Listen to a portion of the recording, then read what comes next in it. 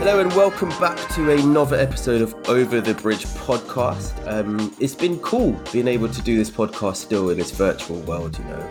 At the start, I know that we thought that it wouldn't be possible, but it's fun still getting to have these chats with each other and also hopefully provide some interesting conversation for you guys, our listeners at home or wherever you are in the world. At time of recording, for me, it's Sunday morning and it's Father's Day. So happy Father's Day to all the fathers out there. I think I'm a father because I've now got 2 kittens. So happy Father's Day to myself. We've got everyone, well, not Tom, but we've got Patrick and Kwaku and a special guest with us in a moment who's going to introduce themselves. But Patrick, Kwaku, how are you guys doing, man? Yeah, I'm good. It's also Sunday for me as well. It's also Father's Day. Yeah, all good. Happy Father's Day to all the fathers that are listening, fathers that are present and nurturing to their kids. Happy Father's Day. Yeah, all good, man. All good. I'm not a father that I know of, but I'm a godfather.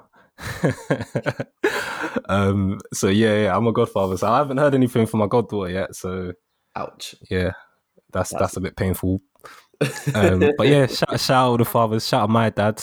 I need to chat to him more. But yeah, happy days, man. Sunday chilled. Had a nice start to the weekend. So nice. Yeah. Your dad's in Ghana now, right? Yeah, exactly. Which is even more reason why I should try and chat to him more. But it's like kind of out of sight, out of mind sometimes. But I'm trying to improve that because, is always important to maintain that relationship, especially when I'm great. Like I'm lucky enough where I do have, my dad present throughout my life and all that. So yeah. I mean, happy Father's Day to my dad. I'm gonna go see him later, but he's a funny one. I asked him what he wanted to do today, and he just said nothing. And I don't know if that's, when people say nothing, meaning, I'm looking forward to whatever you have planned, and I have nothing planned, or if it was a nothing from I actually don't want to do anything perspective. So I guess I'll find that out later, man.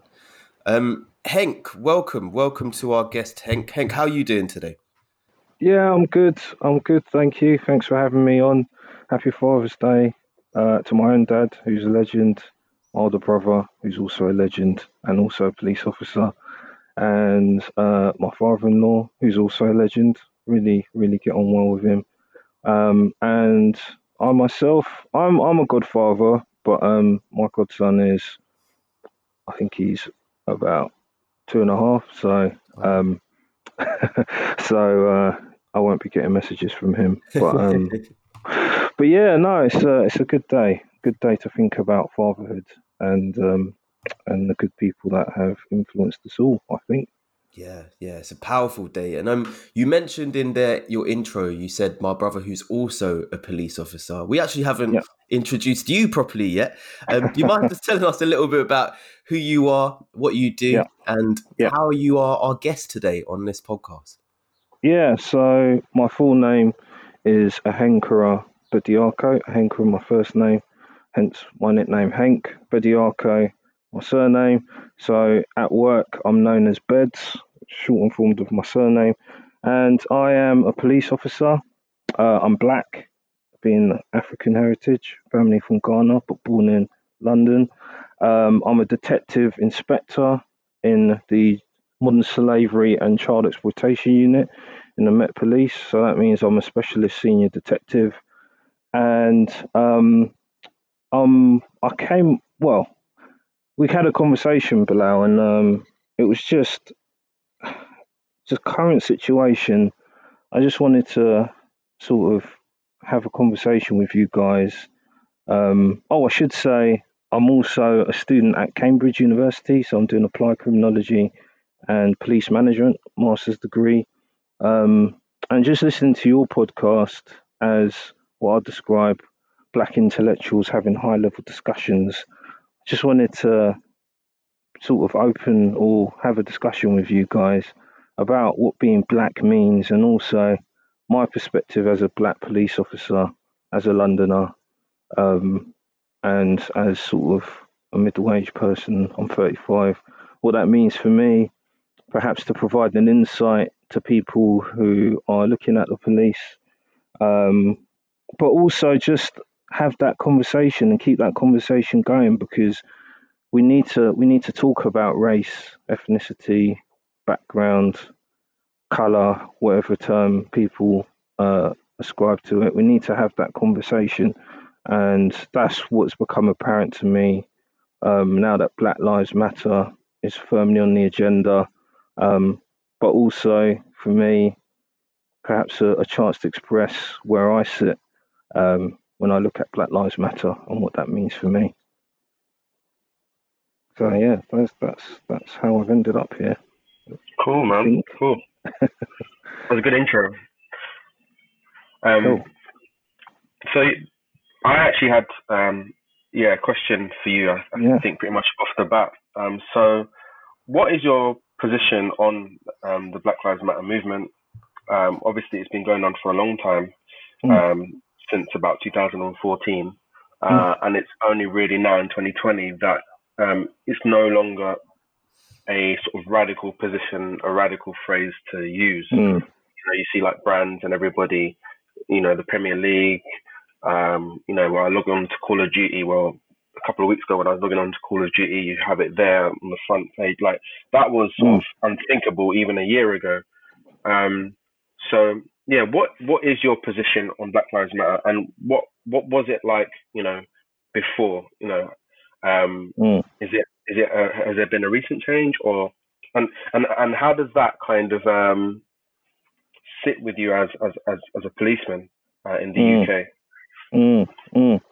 So I absolutely support the principle behind Black Lives Matter, the statement, the focus on Black people, specifically within the context of the relationship between Black people and the state, the institution, and the police, and in the UK. So it started in America, as we know, as a sort of response to what people describe as police brutality, and has evolved into a discussion about the relationship between Black people and the state and society.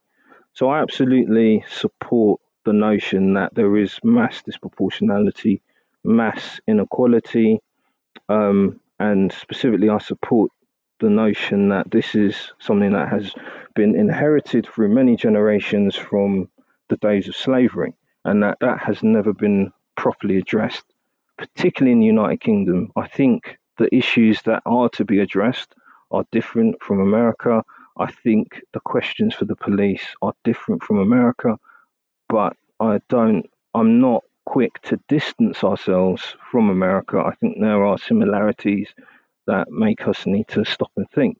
What I would say is that the murder of George Floyd is what has made me really reassess my position on Black Lives Matter specifically. So when it first started, I didn't really take that much notice, because at that point I was in the space of American policing is so different from UK policing that what is happening in America isn't as relevant to us in the UK. So that's when it first started, what, five years ago? Then what's interesting, as you know, I started my further education, and just prior to that, I had a kind of revelation about the situation in the United Kingdom and the mass disproportionality that exists. And so when I started at Cambridge, the more I started learning, the more it became evident, and I started thinking, hang on a minute, this country isn't fair. This country is not how a lot of people think it is. This country is not how I thought it was. So prior to George Floyd, in the last few weeks, I have been having various conversations with various people, saying, you know, in a very neutral, non-confrontational way, are you aware of the mass disproportionality that exists within the United Kingdom? Are you aware of the disproportionality that exists within the state? And when we talk about policing, are disproportionate outcomes for Black people? So that was the conversation. And, you know, I thought it was quite an effective way of at least challenging people's views. Then there was a series of events. So there was The more recent ones that really shocked me, so there was Breonna Taylor, who was the emergency medical technician who was shot. No, in fact, there was one before that. There was the lady who was shot by the officer who was called to do a welfare check by the neighbour. So the neighbour hadn't seen her, called the police and said, I haven't seen my neighbour. Officer turns up, sneaks around the house, looks through the window, shoots the woman dead in her own house. I thought that was in Fort Worth, Dallas. That shocked me. I was like, what the hell? And that was one of many incidents, primarily in America.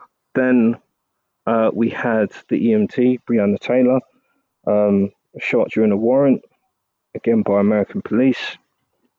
Then we had Ahmaud Arbery, which has been described as a modern-day lynching, where he's chased down by, whether it's 2 or 3 individuals is a matter of debate, but 3 individuals, 2 armed, and they do it because they see him as a black person, suspect him of committing a crime, and he resists, and they effectively execute him.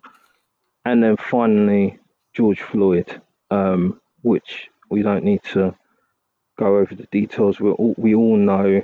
I'll say I have not watched the video in all its full detail, just because I couldn't. But I read a transcript. I've seen pictures, and it's shocking. And weighs heavily on me, just as it weighs heavily on many, many people. So after that, the uprising of protests globally is something that I welcome, and I think it has demonstrated that there is a problem in the United Kingdom. So that is how my viewpoint has evolved.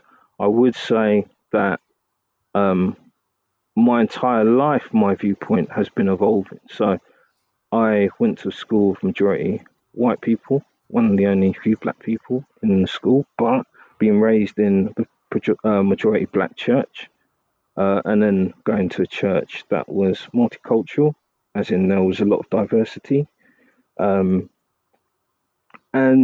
that influenced my viewpoint in the sense of thinking, I got used to operating in predominantly white spaces, I would say. So I became very comfortable with that, and I became comfortable with transferring from a white space to a black space, to the point where it's only recently I've begun to deconstruct what that means for me. So then, so I went through college, and then university. I went to City University, London, did maths for my bachelor's, and in that environment, it was predominantly Indian and Chinese. Again, very unusual situation, I think, for a black person to be in, being a minority but of a different kind, and again became comfortable operating as one of the only black people in that predominantly Asian space. And then growing up in church, I had contact with many police officers, and I think I was naive as to the experience of most black people with the police. I was a homebody. I wasn't out and about.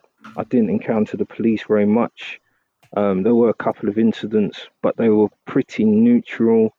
I was stop and searched a couple of times, but I think I've always had this intrinsic respect for authority, and also the people that I knew as police officers meant that I interpreted those encounters in a particular way. Then my older brother joined the police, and then I followed him, essentially, in my final year of uni. I had intended to become an investment banker, but then I decided, and this is no offense to banking or bankers, because there are many ethical bankers, but I concluded that becoming a banker would be helping rich people get richer, and that's not something I wanted to do. So I thought policing is a noble profession. Policing is out to help people. That was my understanding, and so that's why I joined. And then the whole experience of joining the police. I mean, we can talk about that a bit later, but I now recognise there was a process of not indoctrination, institutionalization. There was a process of institutionalization where you're taught that you can't really question the way of doing things, particularly as a newcomer, and that you have to earn your place, and that the primary way of earning your place and earning your voice is by undertaking certain actions to fit in. So one of them is making the tea and coffee, which sounds weird, but it's a ritual that exists in policing. If you don't make the teas and coffees, you might be ostracized by your team. Wow. So the culture is very strong in policing, and there's positive and negative aspects to it. So one of the positive aspects that I encountered very early on, I haven't said that I started off as a volunteer. So I started off as a volunteer special constable in Eltham, no less. Eltham being the place where Stephen Lawrence was murdered. So I couldn't have had a more racially charged introduction to policing. And what was interesting there is that where I suffered racial abuse, members of the public, my colleagues were very quick to step in and defend me. So that was quite a positive experience. And I became used to the idea that I'd be singled out as a black person, being visibly different. But going back to my point about the strength of the culture and how it is not entirely negative, I remember sitting in the canteen at Greenwich Police Station, brand new. We'd got our food, and then something happened on the radio.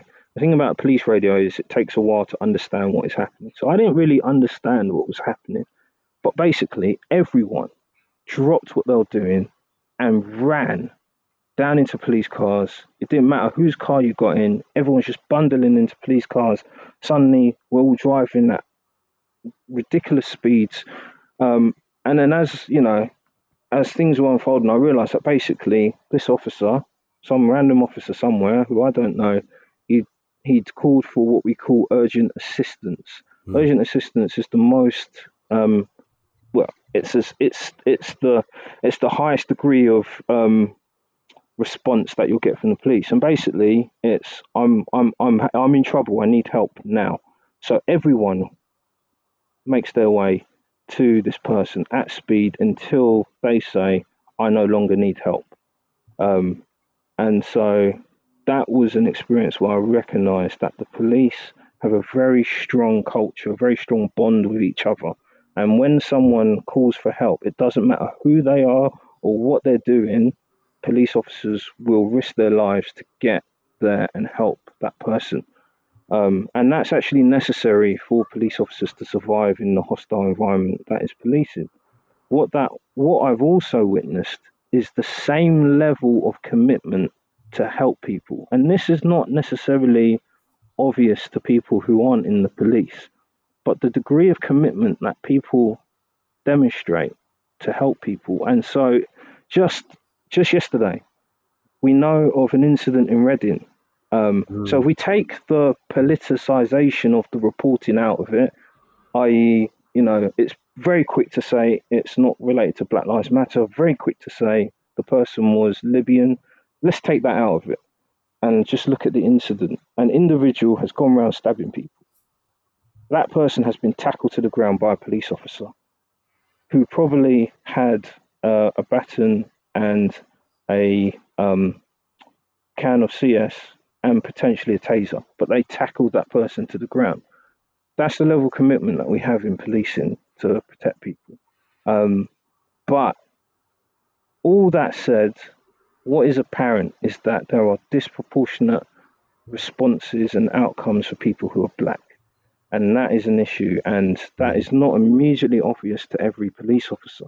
So for me, it's really important when having conversations with police officers to recognize that commitment exists and recognize that actually, I think the conversation should be centered on highlighting how inadvertently, for the most part, police officers are trying to do the right thing, but there are disproportionate outcomes for black people.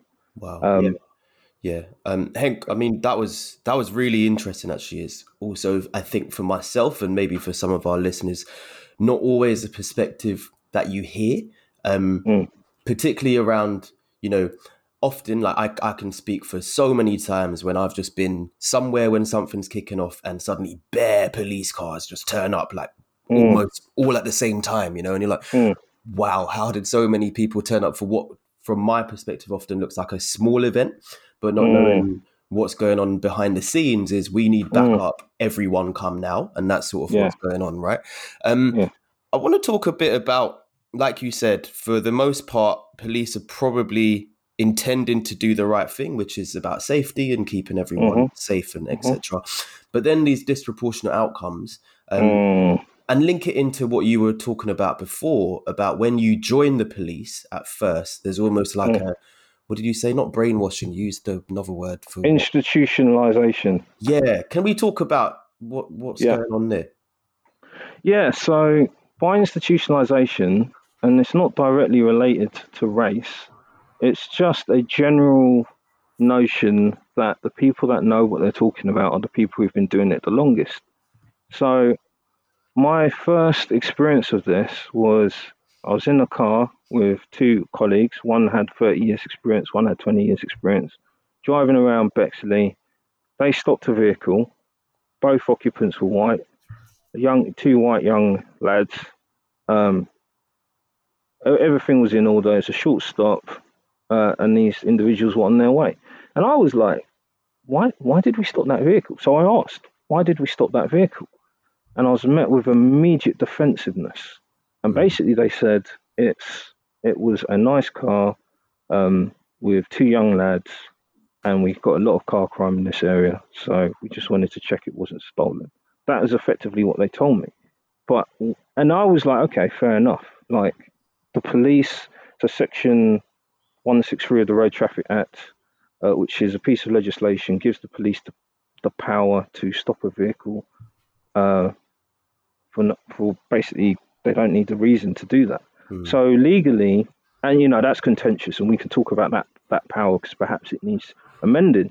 But within the confines of the law, my understanding at the time, I was like, okay, fair enough. Like you've justified it.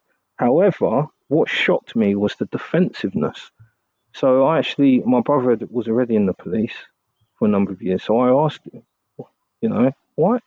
This happened, and I questioned it, and they were so defensive. Why is that? And he said, you can't ask those kind of questions. Like, that just upsets people.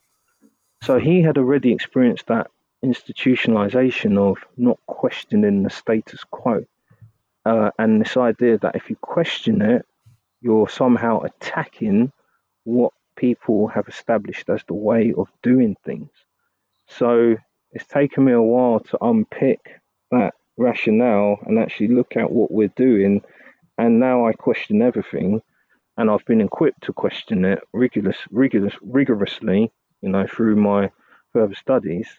So what I'm saying is that it's not necessarily race related. It's a general position of the culture is we learn how to do things by doing it. It's only by experience you learn how to do things.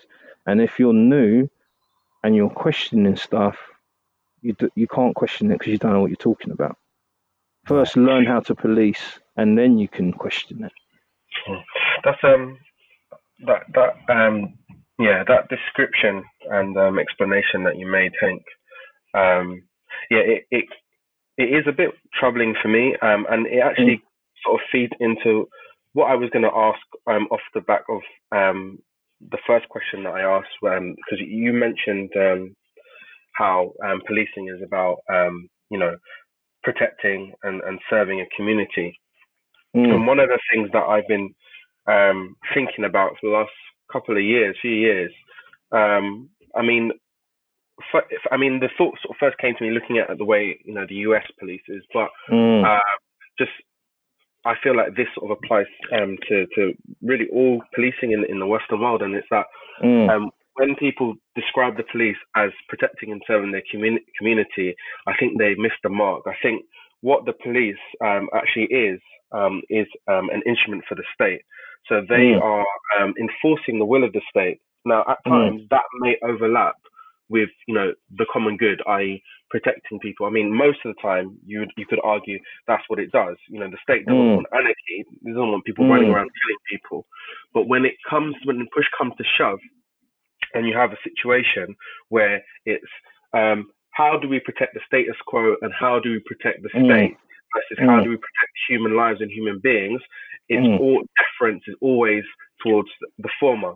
We always protect the status quo. And for me, your explanation about how the process of institutionalization, I mm, think is sort of clear evidence for that.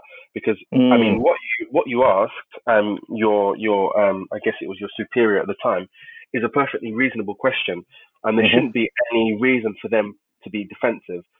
There mhm, shouldn't really be a culture of you're not supposed to ask questions until you've been in the police force long enough. mhm, Because to me, that is kind of that. To me, that has the whole hallmarks of a cult.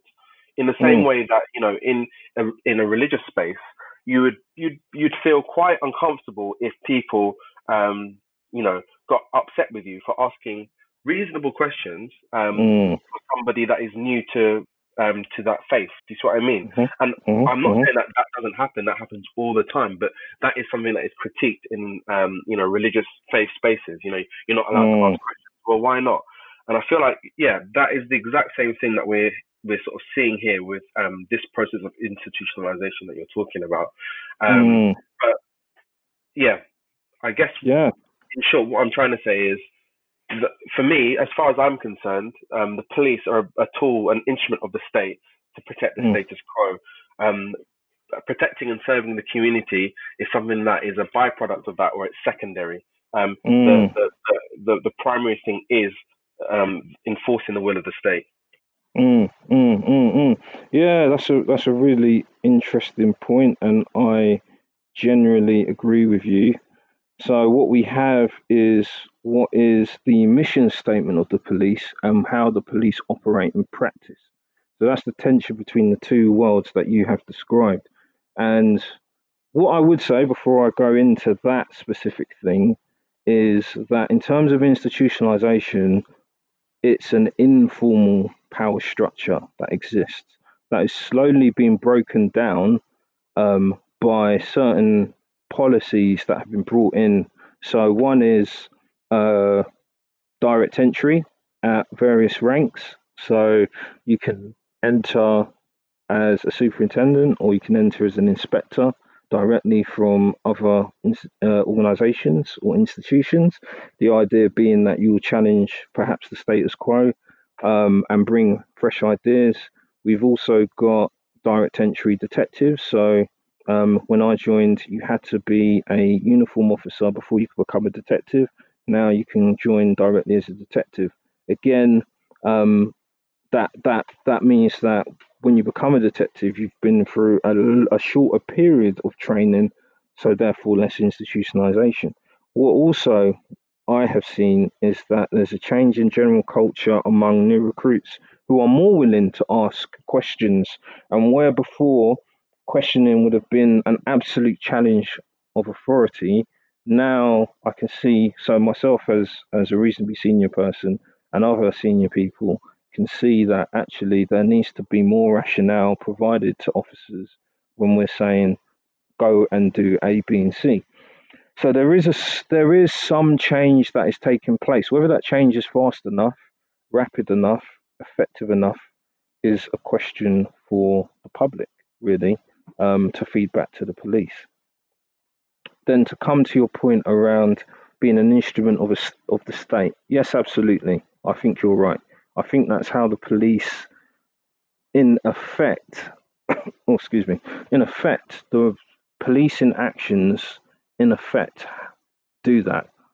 The mission statement of the police. So, so Robert Peel, who's the person who established the modern police service, and we call it a service now in an attempt to uh, amplify the idea that the police are here to serve police service as opposed to a police force. So he said the police are the public and the public are the police. And he made a number of other statements. The idea being that the police are and this is my interpretation of it, the police are individuals whom society has appointed to a particular position of enhanced power to look after the welfare of everybody. So that is my romantic notion of policing. I fully recognise, however, that the police are given power by the state through laws. And so the state directs policing activity. And when we look at the three branches of the state, so the executive, the government, who are the elected government, literally governed by passing law. That law is then debated in the legislature. I should say I've got dyslexia, so sometimes I struggle with pronunciation of certain words. Anyway, Parliament, the legislature, debates that law, goes to the House of Lords, back and forth, then it comes into law. So if it's a criminal law that the government has instituted, the police will respond directly by enforcing that law. So that's where we have COVID. The COVID law, for example, brand new law, it has directed police activity by providing a law.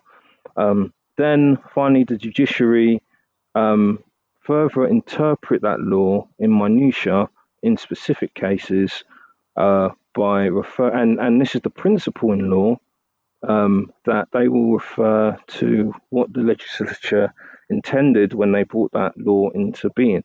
So what I've described is exactly what you're talking about.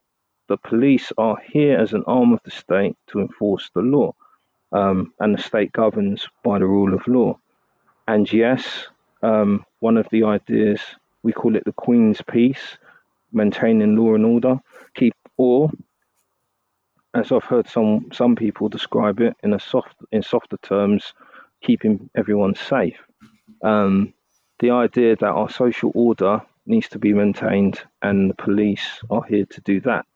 So then there are a number of questions for me that cause me to agree with you, in the sense of, I recently found out that Sir Robert Peel submitted a petition to oppose the abolition of slavery.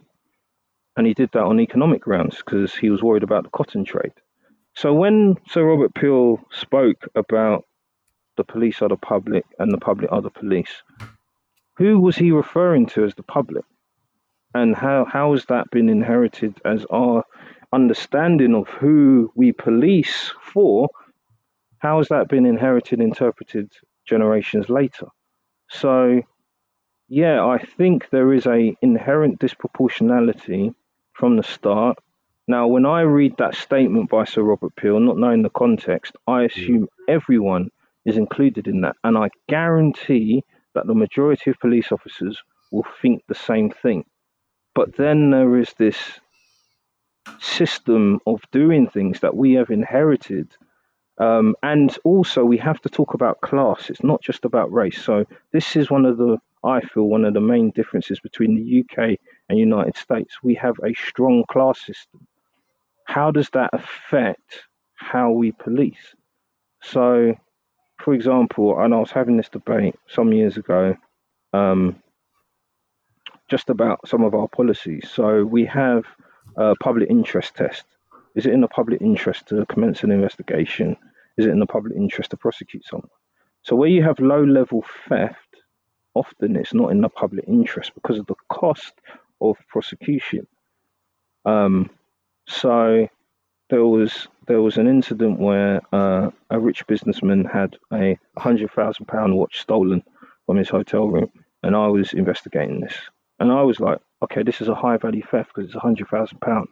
So I was trying to think, how are we going to investigate this? What resources are we going to apply? I was talking with another colleague, and I was like, hang on a minute, it's an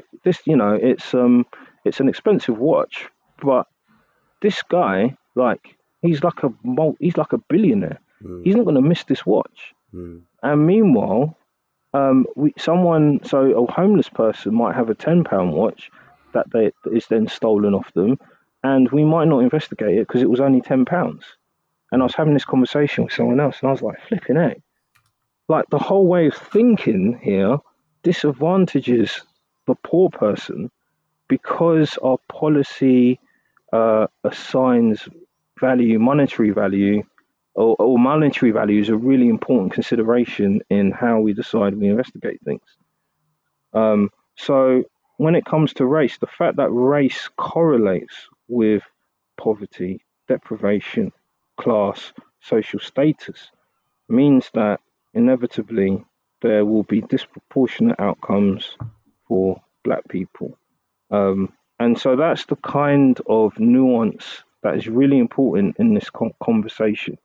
It's not helpful, and I know one of the questions was about institutional racism. My view is it's not helpful, specifically with the police, to continually talk about institutional racism. It's probably more helpful to talk about systemic racism of the whole country. And I say that because police have been looking at racism for a long time. So the idea that police officers are racist is not a new one. Are police officers racist? I would say that the majority of people that I've worked with, I don't think they have racist thoughts, i.e., I do not like a Black person, and so I'm going to take a specific action. Is there disproportionality that exists within the system that is inadvertently perpetuated by police? Absolutely, yes. So I think the whole system needs addressing, and policing forms part of that. Yeah. I went beyond what you said, but yeah, I essentially agree with you. The police is the arm of the state. The issue is with our whole system of doing things, and that's why there are disproportionate outcomes perpetrated by the police. That's my view. Thank you. There's something really, really interesting there about sort of the link that's made from this ideological thing of, well, in society, there's the idea that someone is better than someone else, right? Whether that's a rich person is worth more than a poor person, or a white person is more valued than a Black person. That's an idea that exists. That idea is embedded in our law and our legislature, and sort of therefore inadvertently enacted upon by certain members of the police force, right? Where, as you mentioned, they might not be acting as a racist person, but have inherited this idea that this is just how we act. These are people we survey. These are people that we stop. These are people that we watch, right? Whether that's working class people or Black people, or however that plays out, that's a sort of culture in which we're brought up in within the force. On that though, as you know, you kind of talked about it. One of the questions from our members is, which you've kind of touched on, is, are police told to view Black people as more dangerous? And I think we've sort of begun unpacking that. But then they went on to ask, well, is there an inherent bias from the training perspective? So when you join the police force, I suppose is what they're asking, do you recognize any sort of inherent bias in the mechanisms and functions of how they train you to be a police officer? So I would say my training there was no, when I cast my mind back, there was no inherent bias in the training other than the reasonable person test. So there might be other inherent biases that I've not unpacked yet or deconstructed, but there is one thing that is inherently biased in my view. That's what we call the reasonable person test. So in law, there's the word reasonable. So before an officer can stop and search, or in order to stop and search, they must form reasonable grounds to suspect that someone is in possession of certain items. To arrest someone, an officer must form reasonable grounds to suspect that an offence has been committed, about to be committed, etc., etc. And when you come to senior officers, so when I was a custody sergeant, officers would present their people that they've arrested to me and give me the grounds of the arrest, and I would have to form reasonable grounds to believe that their detention was necessary at the police station. And then as an inspector, for example, if I'm authorising a warrant to search someone's house after they've been arrested, I need to form reasonable grounds to believe that there is evidence in that person's house. So you see that this word reasonable is referred to repeatedly in law. The question is, what is reasonable? So the test that we're given of reasonableness is the reasonable person test. What would the average person think? Would they think that this thing is reasonable?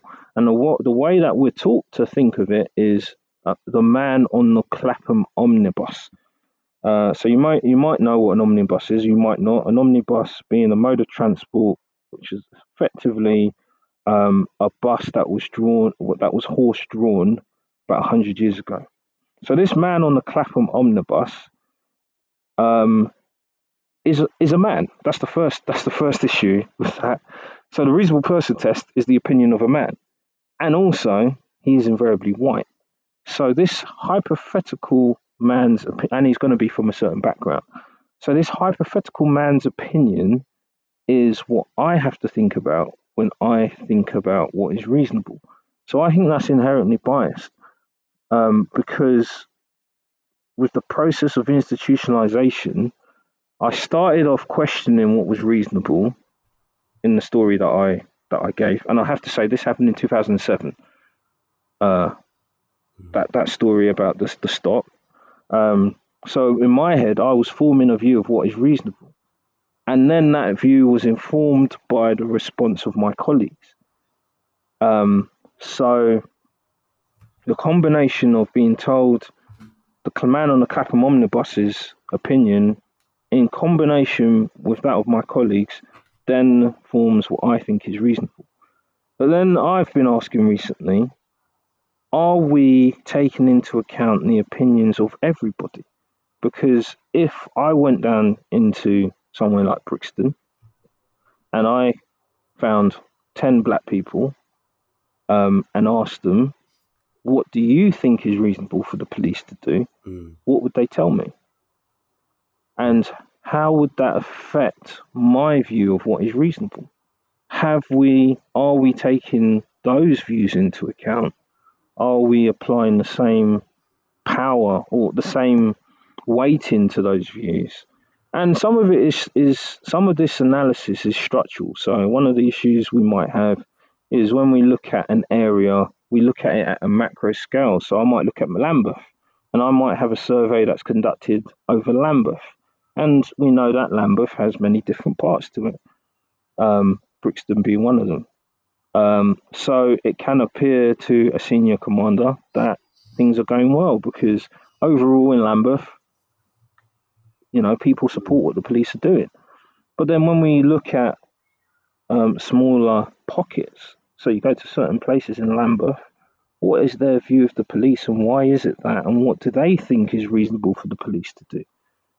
And you know what, that's difficult. I think that's difficult as a police officer to consider because we're always balancing the different views of different people. So if we come back to Black Lives Matter protests, there is a lot of people that are absolutely furious with the police for allowing this to take place. Absolutely furious. So as a senior commander, it's really hard to walk that line between, well, there's clear anger that people want to express and want change. And then there's, on the other hand, a group of people that are saying, yeah, but the law is this. You should be enforcing the law as police. That's what we expect. And so then that system of inequality may be perpetuated because is it the majority who have a particular view around the protest and the minority that want to protest? Yeah, it's interesting. And I'm not sure that answers your question. I hope it does. No, I think that's really interesting, thinking that I'd never actually heard about the man on the Clapham omnibus, and particularly this idea of, well, whose perspective are we taught from anyway, right? Whether that's training in the police force or training in school, like which curriculum are we reading? Whose opinion gets to be right, I think is a really interesting one. You spoke a little bit there. One of the things that I want to touch on is you said, if I was to go down into Brixton and find 10 black people, right? Mhm. There's a question from one of our listeners, which I actually have personally always been curious about this, about quotas. Yeah. I don't know the exact words. Let me try and find them. But essentially, one of our listeners asks, I'd like to know more about the targets that police have. For example, how many arrests do they have to make within a particular amount of time? Is Yeah. there such a thing? Yeah. So there's been a bit of flip flopping through the years on this. When I joined, and I have to refer to when I joined because I'm not a frontline officer. I don't really arrest people anymore. But when I joined, one of my targets was 5 arrests a month. So I had to, and it was part of my development. I had to make 5 arrests in a month. I had to do a number of stop and searches in a month. The idea being that, so I was working in Lewisham. The idea being that there will be sufficient incidents for me to generate the grounds required for a lawful stop and search or lawful arrest. Now, there is an issue there because quotas and targets inevitably can lead to perverse outcomes. But the problem is, how does a manager ensure that their officer is actually doing work? And so we have a disproportionate amount of work or disproportionality between officers, where some officers work really hard and some don't. And so, how do you get the people who are not contributing and not working? How do you measure their performance? Hey, So can I for just me, ask quickly? oh yeah, go on. Sorry, I just wanted to know quickly. Did you have any other targets, any other quotas with regards to relations with the public, apart from like a number of arrests? Like, did you have like a quota for, say, I don't know, de-escalating, like a situation, like a dangerous situation, or like Yeah. uh, intervening in like a domestic violence dispute, anything like that, or was it just arrests? Yeah, that's a really good question because actually, I think the only other target was crime reports. That's a really good question actually, and I'd not thought of it in those terms. Yeah, What? because the reason that I asked that question, I don't know, maybe it's quite clear now, but it's to me it seems problematic that the measure of policing, and this is probably Mm, why a lot of people now are calling for police abolition or defunding mm, or mm, complete mm, restructuring of the police, is because of the mm, way we conceptualize policing, in that it's mm, about fighting crime, and yeah. my emphasis on the word fighting rather than Mm, being a service to the community. Do you see what I mean? yeah, absolutely. And you know what? That's sort of triggered something in my mind, and I'll come back to the culture of what is seen as policing by police officers. And you have a tension between officers who, I mean, if I was to divide it simply, and this is maybe an oversimplification but helpful, there are some officers who are suspect focused, offender focused. They, the language they use is, I like to catch the bad guys. There are some officers who are victim focused, and the language they use is, I like to help people. So I found myself falling into the victim focused. I mean, as I say, that's an oversimplification, but it kind of goes to the point that I think you're making around how are targets driving policing activity, and where the targets are these hard actions that police take, punitive actions, stop and search, arrests, even crime reports. Um, then that then sends a signal of what policing actually is. So perhaps there's a question of how do we measure, as you described, de-escalation? Because there is no measurement. There is no way other than reporting it or writing it down to say there was this incident and I de-escalated it. Unless it's exceptional, as far as I'm aware, that's the end of the matter. Um, Whereas the thing with arrests and stop and searches is that they are counted. They are counted anyway. regardless of the outcome. So there already exists a measure that can be used. But then the thing is, with that, Hank, I would argue that recording a situation of like de-escalation or intervening in domestic violence. I mean that in itself is that's a unit of measurement. You can count that as a single situation in the same way that you can count a single arrest. I just think that because the focus has been on fighting crime and making arrests, the infrastructure is there to record arrests a lot more easily. Yeah. In both situations, it's an interaction with the public.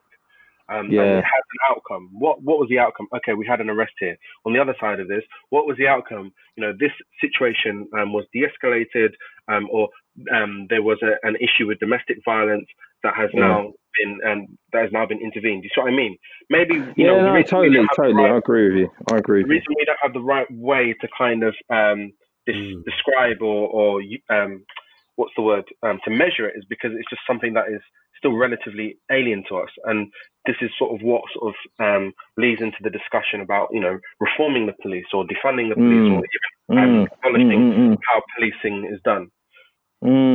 Yeah, I agree with you. I mean, there are nuances to it, but the overall principle, I agree with you. When we talk about domestic abuse or domestic violence, we have to record those anyway. But actually, what you're saying is the focus in terms of recording performance should not just be arrests, stop and searches. And I think that focus.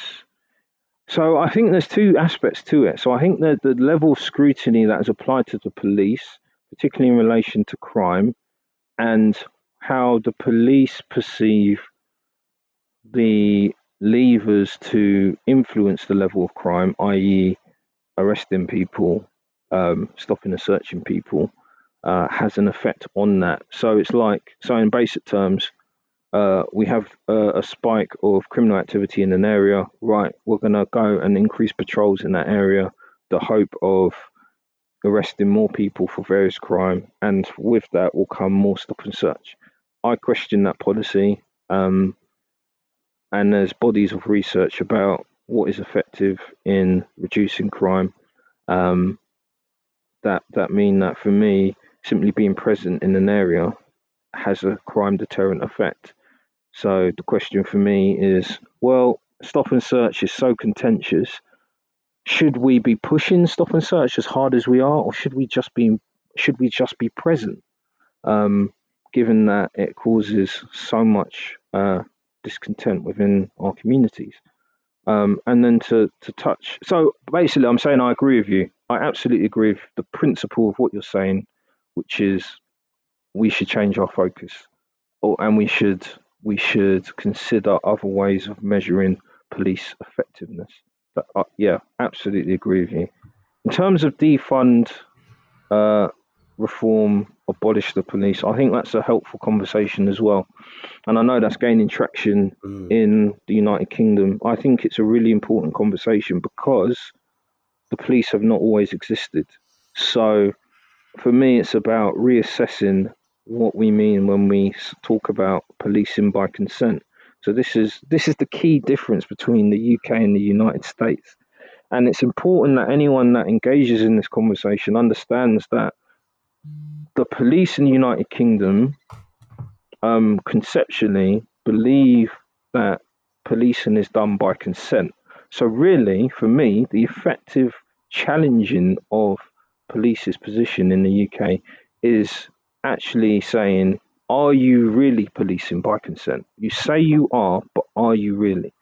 That for me is the effective way to have that conversation, and acknowledging the difference between UK and America, being that America is much more militarized, and that Great Britain, we're supposed to use the principle of last resort when it comes to the use of force. So understanding that framework and then saying, this is what you say you're doing, policing people, police officers. Is that actually what you're doing? Here are the figures. You know, do you see what I'm getting Absolutely. at? Yeah. I think when we look at reimagining systems, a lot of people get really stuck because we are so ingrained and it's so embedded in us that this is just the way that things are, right? Like we just have these things, like we just have the police, we just have the NHS. Like these are things that just fundamentally sit with us as a fabric of the society that we now know and we understand. It becomes really hard to conceptualize a new framework for that. But now we're at a stage where it's been interesting, even the last few months. It's felt like a social experiment that would never have happened at any other time than during a global pandemic, right? Even we were saying at the start of this call, I never used to have so many meetings in a day because no one could fit in the time, right? But now we've reimagined a new world in which actually we can be on Zoom, actually can work from home. Actually, all of these things that before seemed impossible now are, which seems to me, with that having been proven to some degree to work, that we can reimagine a system of the world functioning, perhaps it's time that we reimagined this internal systems such as a police force as to what could they look like if we were to refund. I mean, someone mentioned, do we need to defund the police, as in take their money away, or do we need to allocate their funding to do something different? Do you have any thoughts around that? Yeah, so as I said, I think the whole conversation is really important. I think defunding the police, personally, I would hesitate to reduce police funding because it's been cut already and now we're trying to bring funding back to a particular place. But actually, I would say that this is an evolution of a debate that was raised by police officers some years ago, which is the idea that police officers or policing has been asked to step into arenas that it shouldn't be stepping into because of cuts to other services. The austerity measures that have reduced youth services, that have reduced mental health services. That means that, particularly mental health, where it could be as much as half of requests for service for the police are related to someone in a mental health crisis. Are the police best placed to respond to that? So the police will respond because the police always respond. But the question is, are the police best placed for that? Then we've got other threats. So I work within, as I said, modern slavery, child exploitation, which, focused on organised crime, focused on the trafficking of human beings, focused on also exploitation, recruitment into criminal activity of young people. Are there enough resources? In my opinion, no. So when we say defund the police, I'm hesitant to support that. What I do support is the question mark over what funding should be allocated for what, and what are the policies that should be enacted. So I do question the policy, and it's a government policy, the policy that our primary response to serious violence is stop and search. I absolutely question that. And I do not think personally that is an effective response. And the thing, but I would say the thing for police, it's a bit like the army, as in we're directed by the government. So the government has said, this is our policy, now go and do it. So what I would say is, in these conversations, a lot of this needs to be targeted to government to say, what are you directing the police to do? How are you directing police priorities? And so when the government has a specific policy, the police respond. If there was no coronavirus law, the police wouldn't have been trying to enforce it. So I think understanding the interplay between government and policing, and recognize that, excuse me, the police have operational independence, as in, oh dear, excuse me. All right, man. The police have operational independence in that the government or politicians cannot tell police directly what to do, but they can indicate what their priorities are. So I would suggest that people should lobby the government in order to change policing priorities if they don't feel the police are doing the right thing. And I personally do not feel that lots of stop and search is a good response. Wicked. Patrick, you had a question, didn't you? Sorry, I was on mute. I just had one more question for Hank. Really, it's just about centered on you yourself as a black police officer. What do you see as the future of the police, and where do you see yourself in that future? I think that's basically what I wanted to know. Yeah, that's a good question, and this whole period has been a real period of reflection as to what am I doing, real introspection, and it's been an emotional roller coaster, if I'm honest. And I've said it in other interviews. 2 weeks ago, I broke down in tears because the internal conflict I felt to see violent protesters assaulting my colleagues, protesting allegedly for something that I really believe in. That was really difficult to see. So there's a lot of tension, and obviously, I would say that was the absolute minority of protesters. Pains to emphasize that at every point because some people want to focus on the violent elements.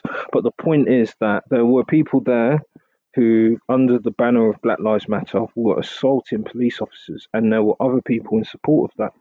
And that's really hard for me to see. And that's hard for me to condone. And I wouldn't condone that. So in terms of my position, I recognise that as a black person, I have a unique perspective, sort of seeing into both camps and being a sort of bridge,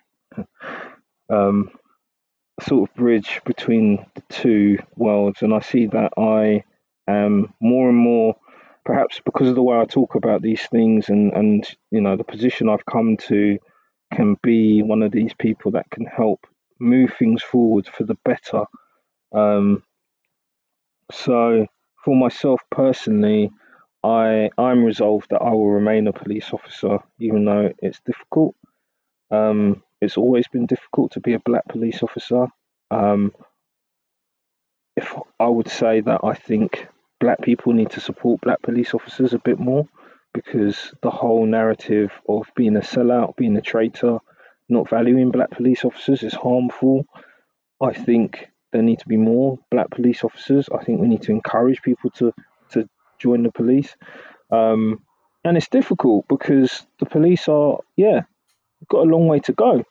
Absolute long way to go. But if I'm honest, I don't think the police are going to be abolished. Because I think whatever is replaced will be another form of police. Whatever comes in place of the current police will be another form of police. So what we need to do is reform, drastically reform. And part of that is proportional representation. But I also like what Akala says when he talks about black faces in high places. And I take that particularly to heart when I reflect on myself and the idea that being a black person in a particular position isn't necessarily helpful. And actually, you need to be a moral person who makes moral decisions. So that is my reflection on myself, to always make moral decisions, fair decisions, challenge the people that I work with, that work for me. What is our decision making? What are you doing? And I've had conversations with my teams, and it's been difficult. And I've said, we're police officers. Black Lives Matter. What does this mean for us? And what I would say is that there is genuine sorrow amongst many police officers. And I think this might address one of the questions. And I think it's reflected across the country. So the fact that the statue in Bristol was pulled down by a lot of white people who have had their eyes opened to see the unequal system. They genuinely thought that our country is fair. They genuinely thought that when people were talking about racism, they were, as the terminology goes, pulling the race card. And now to discover that actually these people had a point all along has been incredibly painful. Many senior officers I've heard talk on this have said they feel ashamed of the position where policing is in, and they want to change things. Now, people with more service have said to me, "Hey, this happened after McPherson." Um, so we're covering old ground. So I don't know. It's difficult. All I know is for myself, I have to remain where I am and do everything I absolutely can to push things forward. Whether that's professionally, so I'm in charge of various protocols, processes. I'm one of the experts when it comes to the criminal exploitation of young people. That disproportionately affects black people in London. So I am pushing particular responses all the time. One of the responses is I always say, if you're coming across a young person who's in possession of a lot of drugs, should we be arresting that person or should we be trying to find out who is giving them those drugs? So I am pushing personally different ways of thinking and trying to address the system, piece by piece, bite size by bite size. But I really think that we need to support more people to join the police because we have to reform it. And it's going to take the courage of a few to join an institution such as this and actually get to grips with it. Yeah. I can't see how else we're going to change it, to be honest. Yeah. And I mean, you mentioned earlier about direct entry now at more levels, right? And I think that's that's something I actually didn't know that, and that's really interesting to hear. That perhaps for anyone listening, maybe this is for you. Like I really respect the sort of insight you've given us, Henk. During this, I've actually been WhatsApping Patrick. I don't know where Quakey's gone, but Patrick's been replying, and Patrick was saying, like we're learning a lot. So thank you for your insight here. I have one final question for you before we wrap up. We've spoken a lot sort of about, what it's like for you being in the police force and that's how it might have been harder at points, but obviously you do it for a reason, right? What for you makes a good day in your role? That's a good question. So I immediately think of going back to when I was a uniform sergeant in Southwark, and there was a report of a young boy, 10 years old. He was black. He'd gone missing. He hadn't returned home after school. And as a sergeant, I basically started mustering people to go and search for this boy. So as time went on, 2-3 hours passed, couldn't find him. Went to see his parents, absolutely distraught. So it got to the point where we're like, now we're really concerned. Probably 4 hours, really concerned about this boy. So got on the radio, summoned TSG. So this is the TSG that stop and searches people. Right, we need to do a street-by-street search of Peckham to find this boy. So they started driving from speed, at speed from Haringey, I think it was, and somewhere else. So they're quite some distance away, but they drive at speed on their blue lights, get to Southwark, we start our street-by-street search. And then we find the boy, and basically what had happened is he'd gone to his friend's house, and he'd lost track of time, and then his friend's older brother was eventually like, hang on a minute, like, shouldn't you be going home? So he started bringing him home, and when he saw all the police, and I'm talking, there's probably about 50, 60 police officers looking for this young lad, and when he sees them, he's realised, oh, sugar, like.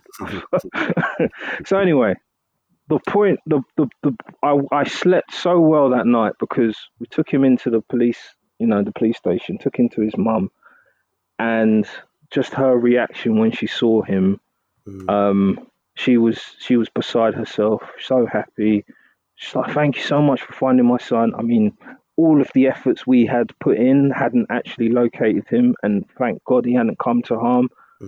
But it was just at that moment, it's one of those moments that, I was like, this is why I became a police officer. And there's countless moments like that for me, but that one sticks in my mind in particular. Wow. So, wow. Just before wrapping up, I just wanted to say, hey, I really appreciate you sort of sharing that sort of that memorable good day of policing. And I can understand why you went to bed that night with that level of peace and contentment. I just wonder whether, because obviously your heart is to serve the community that you grew up in, and you want to make a positive change. And I think there are lots of people out there, some of them in the police, that share that. But for me, because when you mentioned before, how you don't see any other way to positive change other than sort of reforming the police from within, and I can hear your sort of perspective on that, but I just wonder, again, it's like, why do we feel that this sort of act of serving the community in this way has to be done by an institution like the police? Because I mean, if I was that kid that went missing, right, who was just at his friend's house, and I'm sort of coming back from my friend's house, and then I see like 60 police officers or dozens of police officers all out on the street, and then they say, "Oh, that's the kid, that's him." Me, I would shit my pants. Like I would, my heart absolutely. would be, and I think obviously your background and how you were, like what relationship you have with the police growing up will inform that reaction. But I know for me personally, like ever since I was very little, for me, police mistreatment and brutality, like even before I was born, it happened to my parents. It's been a part of my everyday lived experience, and this is coming from someone who, my uncle was a police officer as well, but that doesn't make my sort of trust of the police and a visceral reaction to the police any different. So I just wonder, like just as a final sort of point to ponder, whether I think it's really honourable where your heart is, and how you want to serve the community, and the specific kind of policing that you do,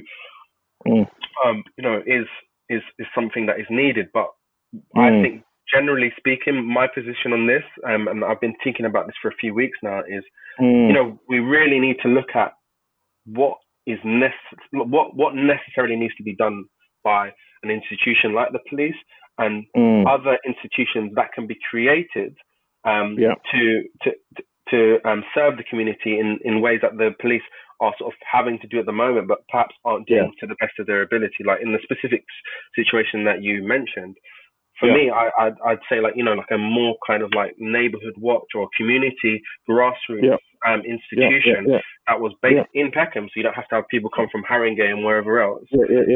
They band together as a community to find the missing kid. So for me, it's just about my argument is that there are other ways that we can serve the community, and probably better ways than using the police. I'm sorry if that kind of puts a dull note on everything. No, and actually, that's a really good point. I fully agree with you. I guess the reflection on that story is that the police stepped into the gap there, because there was a gap, and the police investigate missing persons. Should the police investigate missing persons? I would happily pass that over to an agency that is better equipped to do that. There are police in powers, and we are investigators. I used to run a missing persons unit, so I'm quite passionate about missing persons. But yeah, if there is a better way to do it, absolutely. I guess it's my pragmatism that says these are good ideas. How is it actually going to work in real life?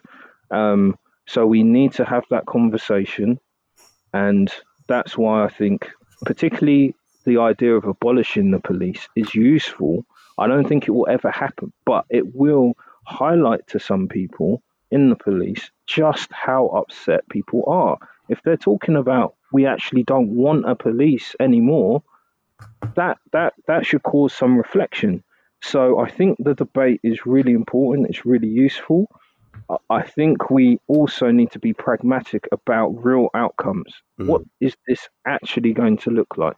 So, this person who has lost their child, who are they going to call? So if they call 999, what then happens?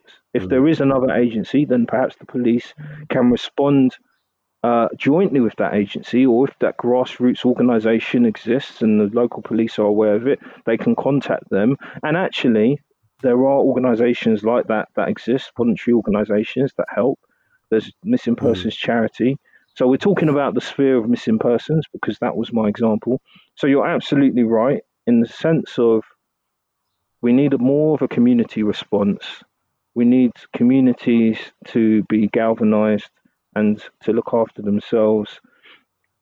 And we also, but I also think we also need police, because we're a state and we have many communities, and then we have conflict within communities. How do we resolve that? Can a community do it itself? Yeah, Maybe. but I think, a lot of the time when we talk about community, we just kind of have this idea that it's, grassroots is just purely voluntary, and it's not fun. But if we had, community-based institutions that were funded by the state, but were, the people that had the mandate were the people that belonged to that community. Do you see how that? I think that could be, a viable alternative, rather than the state having the control and say over how the community does those things. They are like semi-autonomous, and the reason that I feel that would be more successful is because the people that are affected by those decisions are also the people that are making those decisions, because they live in that community. Do you see what I mean? Yeah. But you know what? I think I like that idea. Yeah. How will we do it? I suppose is the question. How do we move that forward? How do we move that conversation forward? That I think is the challenge, because I think you've got a good point there. Cool. And on that, right, I really just want to say thank you so much, Henk, man. Thank you for your time. For me, this has been really insightful. I've actually learned a lot, like, throughout this. It's very rare we even managed to record for this long. This is probably the longest episode we've ever done, which just says a lot about just how much richness there is in this conversation. And also just, I think, how much more time needs to be given to be having this conversation, right? You will sit at a very particular experience, as you talked about, being a black man from South London, now in Cambridge doing an MA, still working for the police, but looking at this stuff, being a detective, all of that stuff coming together gives you such an interesting perspective of the world, which I really, really value. And I want to just say thank you for what you're doing.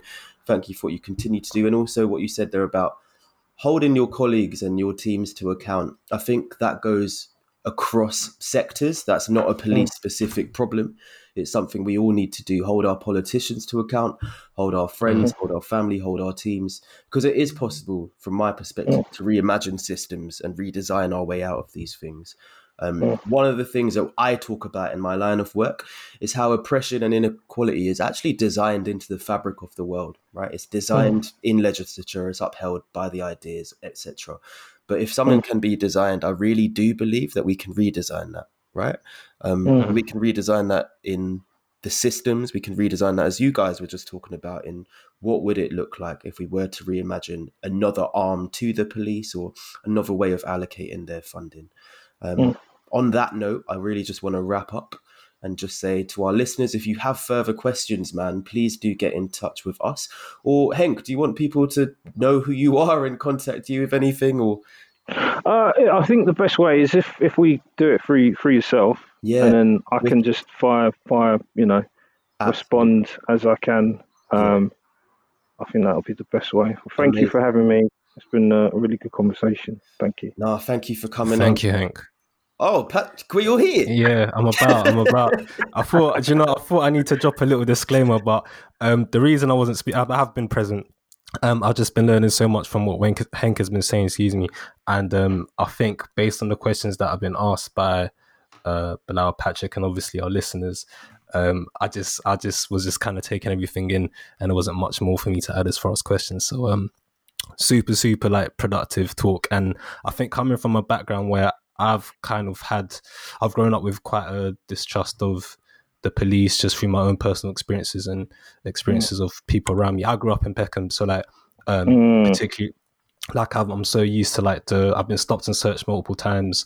Similarly with my brother, and that's why I was really like my heart was warmed by that example you gave of all those resources that were taken in order to find that missing child, because I've had like experiences on the opposite end where my brother was missing and we've had police come over and then literally they looked in our cupboards and looked around the house and then kind of disappeared and we didn't hear from them again. So I've had so many examples on the opposite end of it, but hearing that you as an individual have been able to affect actual change within the area that you work in is quite it can increase my confidence that it is something that can be affected, even if it's on a kind of micro level, on an ad hoc basis, that you can have that positive effect. So no, super grateful to kind of like listening to that conversation, and appreciate you joining us. Thanks, thanks, Hank. Yeah, thank you. Yeah, no worries. On that, all that's left to be said is to our listeners, you can always get in touch with us at OTB Podcast UK on the socials, which are Instagram and Twitter. You can email us as well, otbpodcastuk@gmail.com. Let us know what you thought of this episode. Let us know if you have any more questions, and we'll definitely try our best to forward them through to Hank and get an answer for you on our socials. Have a great rest of your week, day, year, I don't know, whatever. Enjoy your Father's Day. Once again, shout out to all the fathers out there. Thank you for listening. We've been Over the Bridge Podcast, and we love to hear from you again. Keep in touch. See you later.